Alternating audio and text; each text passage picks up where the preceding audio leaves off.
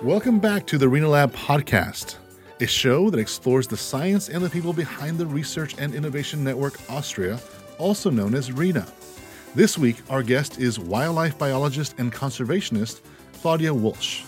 Claudia is currently a research fellow with the City University of New York, a National Geographic explorer, and is associated with the American Museum of Natural History.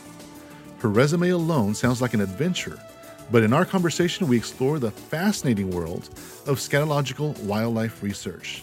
Yes, it means we are going to talk about poop science. We also dig into funding, research, and more. Let's jump into our conversation with Claudia Wultsch.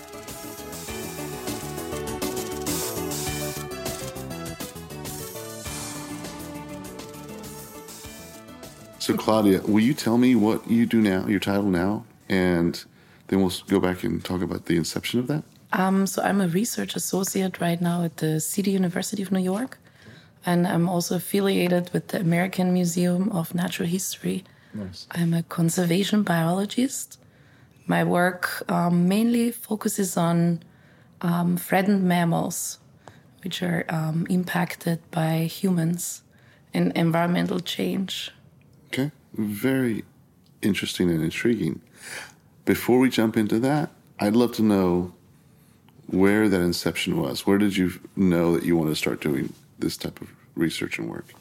Yeah, when I first, as a student back in Austria at the University of Graz, I started out studying all kinds of different taxa, a lot of invertebrates, and I was always fascinated by nature. But then I got the great opportunity to go and spend 1 year abroad. I left Austria and I went to Montana. I was always fascinated by the landscapes there and the abundance of wildlife. Mm-hmm. So I joined the wildlife program there at the University of Montana in Missoula. And I got to do a lot of amazing things. We would go out to the field sometimes twice a week. We would do field trips to the Glacier National Park, Yellowstone National Park, and I would see a lot of wildlife in the wild, like even a grizzly bear, and that really changed my interest and perspective. And I think that probably was the turning point for me to start this kind of career. You were inspired at that point? I was really inspired. What was your age again? Back then I was about 24. Okay. Yeah. Well, okay. So you got your inspiration about 24, then to start pursuing something. Yeah, I think that year really changed my life, and then I wanted to pursue that career, mm-hmm. and I didn't know how I will do it because it was definitely challenging going back to Europe. Mm-hmm. But yeah, I am where I am now. So. You got back to Europe and started down that path. I finished my master, mm-hmm. and then I wanted to do more international work, and I took a leap, and I left to Asia I was there almost a year. I worked for a local NGO in Thailand, okay. The Thai Society for Conservation of Wild Animals, and I did what I was taught in Montana to go out and survey for big carnivores. Back then, my focus was bears. So, and there's 2 bear species in Thailand. They are very difficult to find because there are not many of them in the wild. The species are Asiatic black bears and Malayan sun bears. And for this specific NGO, we worked in an area close to the Cambodian border, and we wanted to see if the animals are still there. Because although it was protected, that specific national park, the landscape was degrading, and people didn't know how the wildlife was doing. So we used like some powerful methods to go in the forest and see if the animals are still there. We didn't want it to disturb them, mm-hmm. or capture them, so we used we call it non-invasive survey methods. Okay. So we would put up camera traps. I don't know if have you heard of them? They're like remotely triggered. I have, but the audience has. I'm from Texas. We do that for deer and other things, yeah. But the audience may not. Yeah. So they're actually remotely triggered. They have a detection sensor, mm-hmm. and some of them also need like a temperature difference. Anyway, so when we set them up in the forest, We get beautiful images of various wildlife, not only the big carnivores, but also the prey, Right. deer, other things, what they may eat. So we get a sense of what's out there without being really there, Right. disturbing nature and the protected area itself.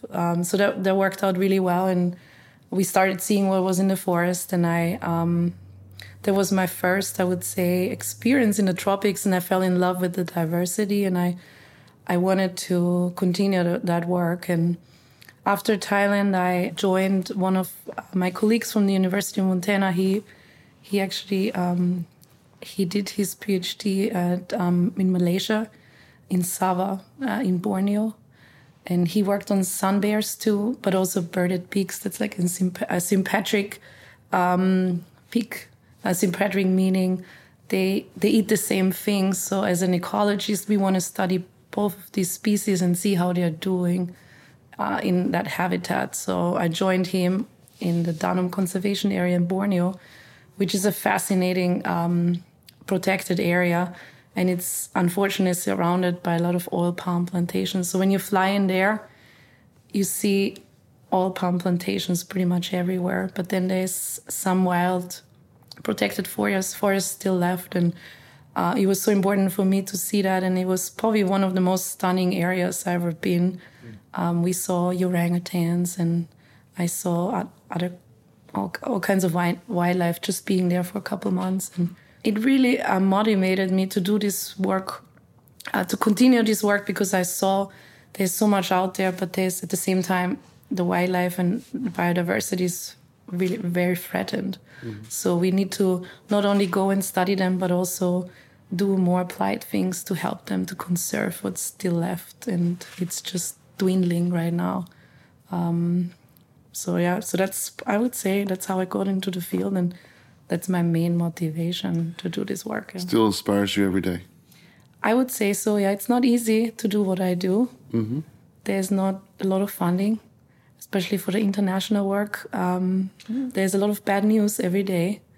We lose tigers on a daily basis. It's got to be emotional, I would think. It's emotional, and it's... but at the same time, it just drives you even further, and you just know we need to do this work, and with limited resources. But yeah, and then also to, I think most importantly, encourage and train the next generation. That's also one of my motivations, not only do the work myself, but also spread the passion and train more young scientists to do this work. Mentors and whatnot. Yes. My daughter wants to be a veterinarian because she loves animals, and she's always wanting to know how do I contribute. I mean, from the time she was, I can remember, she's always had a fascination with all kinds of animals. So I'm really anxious to share this with her, because kids do need mentors. They do need to find out what the paths they can go, because they have questions. They're like, I don't know what to do. I don't know how to get there. So it's fascinating how you do that. How did you fund your way? Is that something that we talked about funding a second ago, which is one thing is you funding your education, but then there's, it appears to me that the work itself also needs funding. Yeah, so that's a very good question. And when I first started my PhD in the States here at Virginia Tech, my PhD was actually, especially my field work, was not funded. We started out with the plan to do a countrywide survey on jaguars, actually, in Belize, Central America. And we wanted to do something very new. We wanted to see how jaguars are doing across the country, looking at their DNA, and also setting up camera traps. But the main focus was the genetic work. And so it was back then, talking about 2006, 2007, it was very cutting edge. And because in order to get DNA, in the past, we had to capture animals and handle them. It's not easy to do that with jaguars. And in order to study this kind of animal across the country, we would need to get data on many animals, many individuals. So we took a leap, and my advisor, Marcella Kelly, who's an expert in jaguars, mainly camera trapping, she was like, let's use this new method. And it just came out, but it hasn't really been used in the tropics. So we We wanted to use another DNA source, which is not as, back then was not as established, and talking about fecal samples. Mm-hmm. So we decided to do a genetic study based on jaguar fecal samples. And I don't know if you have been to Belize, to this kind of forest habitat. Mm-hmm. It's beautiful, but it's also very thick and lush. And when you go out, there are a lot of leaves on the ground. So it's not an easy area to work. So even when you actually want to find fecal samples on trails where the cats walk, you would still have a very hard time to do that as a human. So we decided to get some help. And we started using sniffer dogs. And so those dogs were formally trained to detect drugs and bombs. Mm-hmm. And now for our project, we trained them on cat, or we call scat fecal samples. And we wanted to do this study on jaguars, but since there are 4 other cat species, so we wanted to see how is this cat community doing. So there's mountain lions, jaguarandis, margays, ocelot, and the jaguar. So we trained the dog on all 5 cat species, the fecal samples, and that was the main objective. To do this work and to get the funding was very challenging because back then nobody has really done it.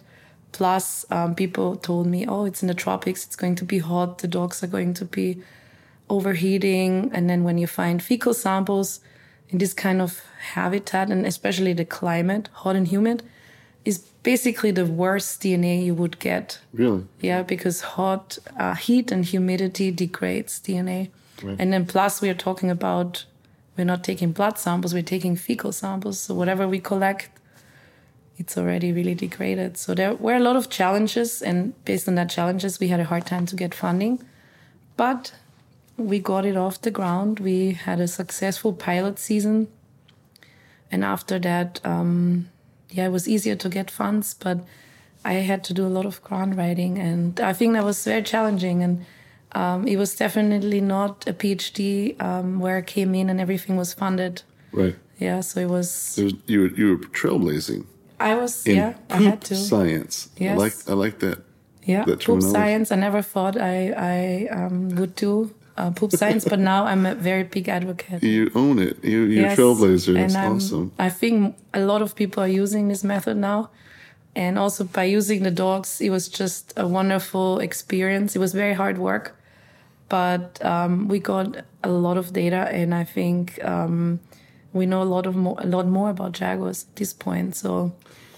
So what can you tell us about jaguars now, other than... So we know now for the areas where we worked in how many cats are there, because we can, when we extract the DNA from fecal samples, we actually get DNA of the host, the predator, because it comes from sloughed off cells from the intestinal system.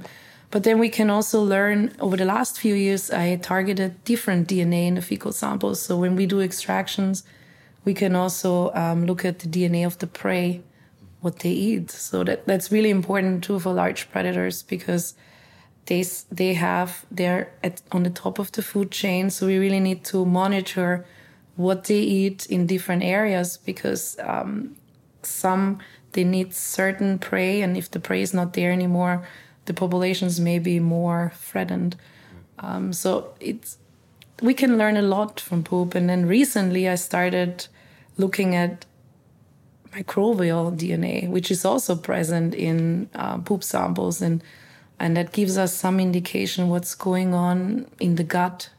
So I don't know if you heard of microbiome research. I haven't, no. And that's it's a very new frontier for humans. Now we know a lot about our microbiome. So when you look at your body, we actually have a large portion of the cells in us and on us, they're microbial. Mm-hmm. And so it's now over the last 10 years, especially in human studies, we found out that bacteria, they're not only pathogens. We have a lot of commensal bacteria, good bacteria, and they help us to, especially in the gut, help us to digest food, help us to synthesize other nutrients, vitamins. but they're also responsible for some diseases. Like they could show that certain microbes are present when you have cancer or when you're autistic. So microbes have a lot of functions, and we are just at the beginning to learn and understand what they can do. And I'm trying to use this new method now and apply also for wildlife, because in wild populations we know there's a lot of bacteria there too, similar to humans, but they're really understudied. So, and since a lot of these big carnivores and also smaller ones, they're facing so many threats right now, so we really need to understand their biology thoroughly. And at this point now, we know that their biology is driven by not only the cat themselves, also by microbes living in and on them. So poop allows us to study that too. And so I'm a big advocate of poop science, and I'll continue using this sample source, a biological sample. Yeah, it gives us a lot of information. How else would you test for those microbial things in humans and also in cats? Is it, other than poop,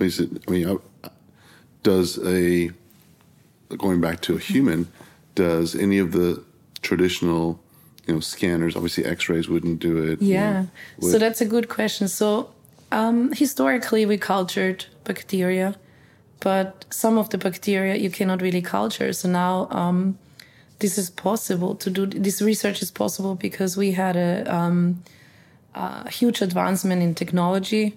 So over the it's now 15 years, basically, we have this new type of sequencer. They're called next generation sequencers, where we can generate millions of DNA reads in one sequencing run, and we can put a lot of samples into, we pull them together, and then we generate millions of DNA reads. And this allows us now to really examine complex samples like microbiome sample. For example, a gut can have anywhere between 500 to 1,000 different microbial species.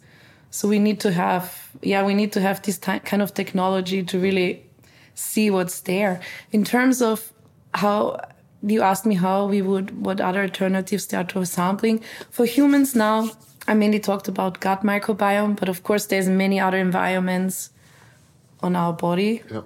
So we can study different sites. For example, the armpit has very unique microbial community compared to the gut or compared to the mouth.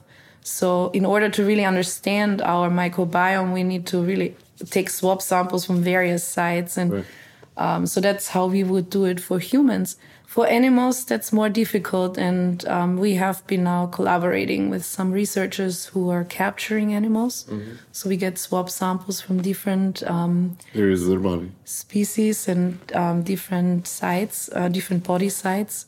Because for many of them, they have never been studied before. And it's fascinating because we seem to find a lot of new biodiversity. I have a question about funding because, as we were talking earlier, I'm an entrepreneur, founder, and I'm always problem solving in my own way. One of the things that both in startups and what I'm hearing here is funding's an issue. Mm-hmm. It's a big issue, yeah. And so I'm trying to solve that somehow, and by asking questions, right, how it's done. If a person like yourself is trying to do funding, you mentioned grant writing. Mm-hmm. Is there a directory that you go through and say, I'm going to write all these grants? Or is there other things like crowdsourcing, for example? That's very popular in funding a business. Is there things like that people can do to help the cause?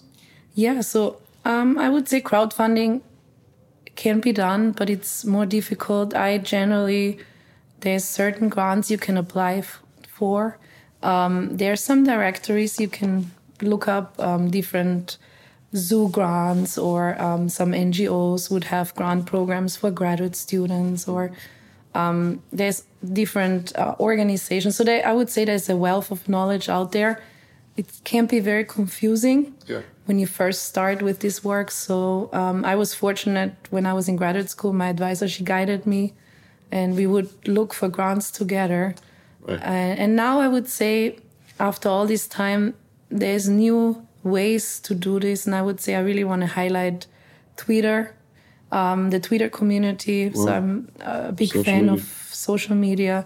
where we, especially in this field, we have very strong science community where people share their experience with grant writing, help each other, but also organizations would post grant submission deadlines. So I think there's new ways now to find out about this kind of resources. And I told you before, it's very complex. There's a lot of sources and things change. Yeah. Sometimes every year people run out of funding and then this grant is offered this year, but then it may not. So it's really good. Social media is very powerful in that way to kind of keep on top of things because there's a lot out there, but sometimes you just don't know. So yeah, it seems like it's disconnected. I mean, that's an area that, and it's not just in this community. I see it in other areas too. There's this organization of information, even though we have access to the internet and Twitter and social media. How do you reach all the people that are interested? And it seems like there's not this one directory that says, here's all the places that are willing to do grants and, go on, and here's a single form that you can just hit a button and everything is done. And there's this other thing that crowdsource, because there's a lot of public. I would imagine that in the audience, we're going to have people that I want to contribute. How do I help? And it's equally as important to give them the tools to know where to go to be able to help. It seems like there's this, and I may be wrong, but what that seems to me is that there's a disconnect there. There's a disconnect, and I think some people, they compile sources for fundings, but things just change quickly. So it's really difficult to stay on top. And I think social media is one good way to do it. Helping and a lot, yeah. has been helping a lot, yeah. Yeah, interesting. So tell me what it's like to work for the American Museum of Natural History in New York.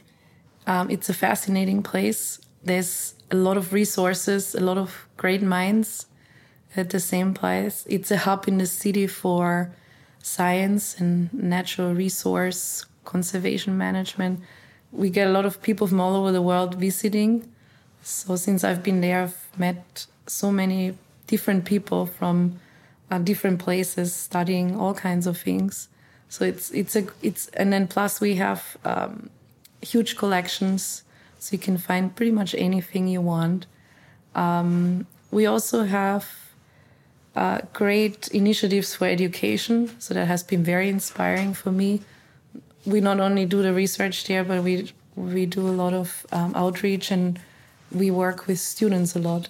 I've been part of I just want to highlight one program which I've been part of the last several years already. It's the Science Research Mentoring Program. It's a program where the museum invites high school students. Nice.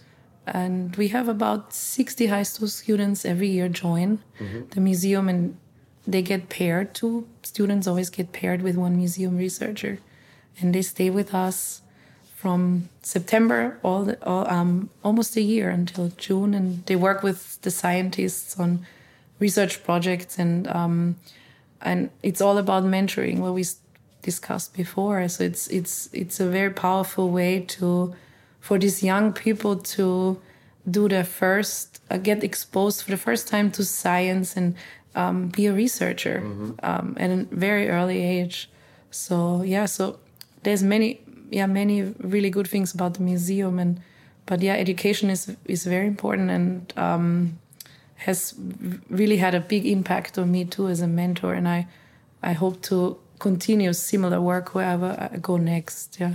So this program of mentorship for the high school kids is that, I would imagine it's a local program, because it's a local they work program. with you on a one-on-one basis, or they're all based in New York City. Okay.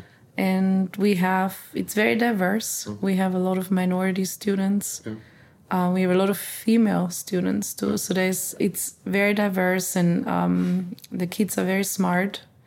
They have been, like the microbiome research I just explained to you before.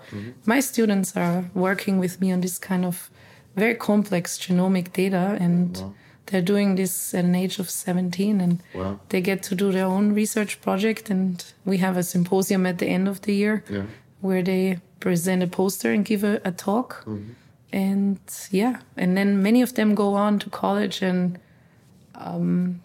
continue a similar path. So it has been a great experience to work in the museum for many reasons.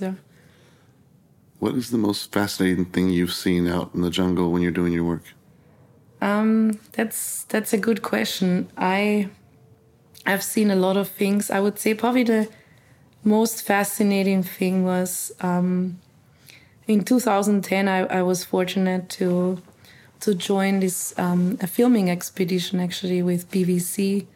I got this call one day. They invited me and my detector dog Bruiser to join a filming expedition to Bhutan, which is this small kingdom in the Himalayas. And the main goal was to study tigers and other big cats. And Bruiser, my dog Bruiser, and I were invited to help the camera team find these big cats out in the tropical part of Bhutan, which is the south, Royal Manas National Park. So I joined the team, and we spent many days out in the field. And one day we would actually, across the river, we would see an Asiatic black bear female with her cub climbing up a hillside. And it was probably one of the fascinating things I've ever seen, because this usually don't get to see in the wild. And it was just this stunning area where we had large diversity of animals. And we just came across this site, and it still stays with me a lot, all the time. That's amazing. I was in my mind, I was kind of lost because I was just imagining what you had seen. Okay, impact. At the end of the day, I'm hearing the work that you're doing and the science and the learning that you've done with these animals. But one of the impacts that humans have in this, how do you educate the public, or what do you want to see change, or what impact do you have? Humans have a lot of impact on wildlife. There's a lot of things we can do. I think most importantly is for us as a wildlife biologist, we work with local communities living at the doorstep of the protected areas where large carnivores live, and we try to educate them. There's a lot of conflict in some of those areas because the large predators may occasionally take out livestock. So I think going in, working with those with these local communities and show them how to keep the livestock safe on a daily basis really helps to mitigate the issue. So I think working with local communities is really important. Recently, we also started a project in New York City, or the project has been going on for many years already, but I joined them. It's the Gotham Coyote City, New York City research project, where there are coyotes in New York. Mm-hmm. And a lot of people don't know it. So we also do a lot of outreach with the public, and we just tell them, don't be afraid of coyotes. They're not going to come and get you. And I think that really helps too. So I think it's a lot about educating people, and then people who live close to these predators. At the same time, I think also training the next generation of scientists who will go out and do more work. A lot of work needs to be done, and it's probably not going to get better, and it's not going to get easier with all the challenges we are facing right now. I'm talking about climate change and forests disappearing at an alarming rate. So I would say that's probably the biggest impact we have is to work with people who live close to these predators, but also to train the next generation of scientists. Having said that, what would you say to the audience, the people in the audience, the kids in the audience that want to listen, or even parents that have kids like myself? What would you say, what advice would you give them if they want to pursue something like what you're doing? I think I probably recommend kids to get involved in local research projects. Try to get, there's organizations, maybe in your local towns. There may be a museum. There are a lot of opportunities out there. You just need to go and look. Universities sometimes have also outreach events. So I think just get involved with these things, and go out and do it. And I think you'll just get captivated. I just always remember my high school students. They all grew up in New York City. Many of them haven't been outside in the forest a lot. So, they get captivated just by listening to the stories I tell them. And I think the more you do, the more you get exposed. It helps you to find out what you want to do.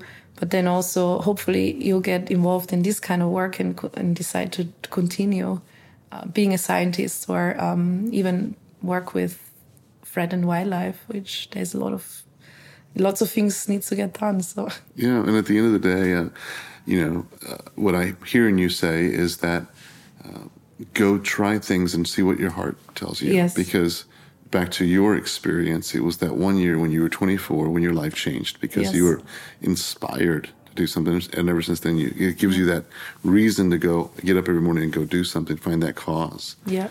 And so for kids and the parents that are listening out there as well, and that want to have an impact, is expose them to the museum. See, that's interesting because in my limited knowledge of museums, I think it's just a place you go to and see things that have happened in the past. I don't think about that this is also a center where you can go actively do something now, other than maybe donate some money or whatnot. But you're saying actually go see what programs they offer and be involved there. So that's... Yes, there's there are a lot of opportunities, and I think it's not only museums, also other organizations. I think it's all about going out there and see what's there. And then it's also, I think, again, I come back to social media, where I think it's about trying to find out what's out there. And maybe we all need to do a better job just reaching out more to the public. So it's even more well known that there are all these resources and kids can go and do. And I think that's basic. That's I tell my students, go and do and try, go and do things, because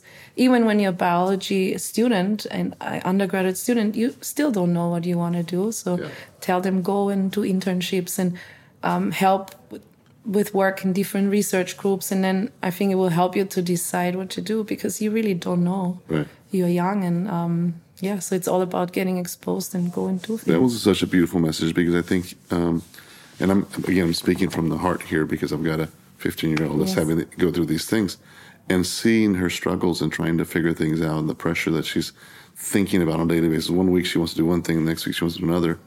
And quite frankly, in social media that's out there, pop culture does a great way of exposing all the things that don't matter and keeps attention of teenagers.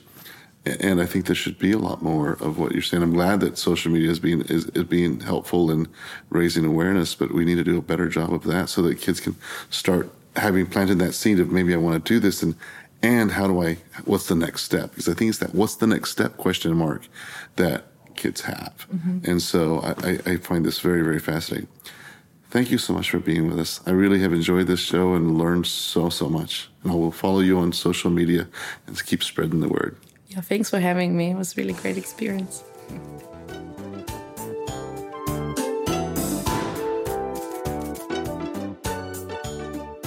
What an inspiring and fascinating conversation. Claudia is doing such interesting work. And if you'd like to follow her along on her research, you can find her on Twitter at Claudia Wultsch. We will put a link in the show notes. Thank you again, Claudia, and best of luck on all your endeavors. The RENA Lab podcast team includes me, Dan Dillard, producer Mariah Gossett, and audio engineer Jake Wallace. Special thanks to our friend Robin Tim Weiss and the amazing team at the Research and Innovation Network Austria. If you like this episode, make sure you leave us a review on iTunes so other science, research, and innovation fans can find us. Thank you for listening.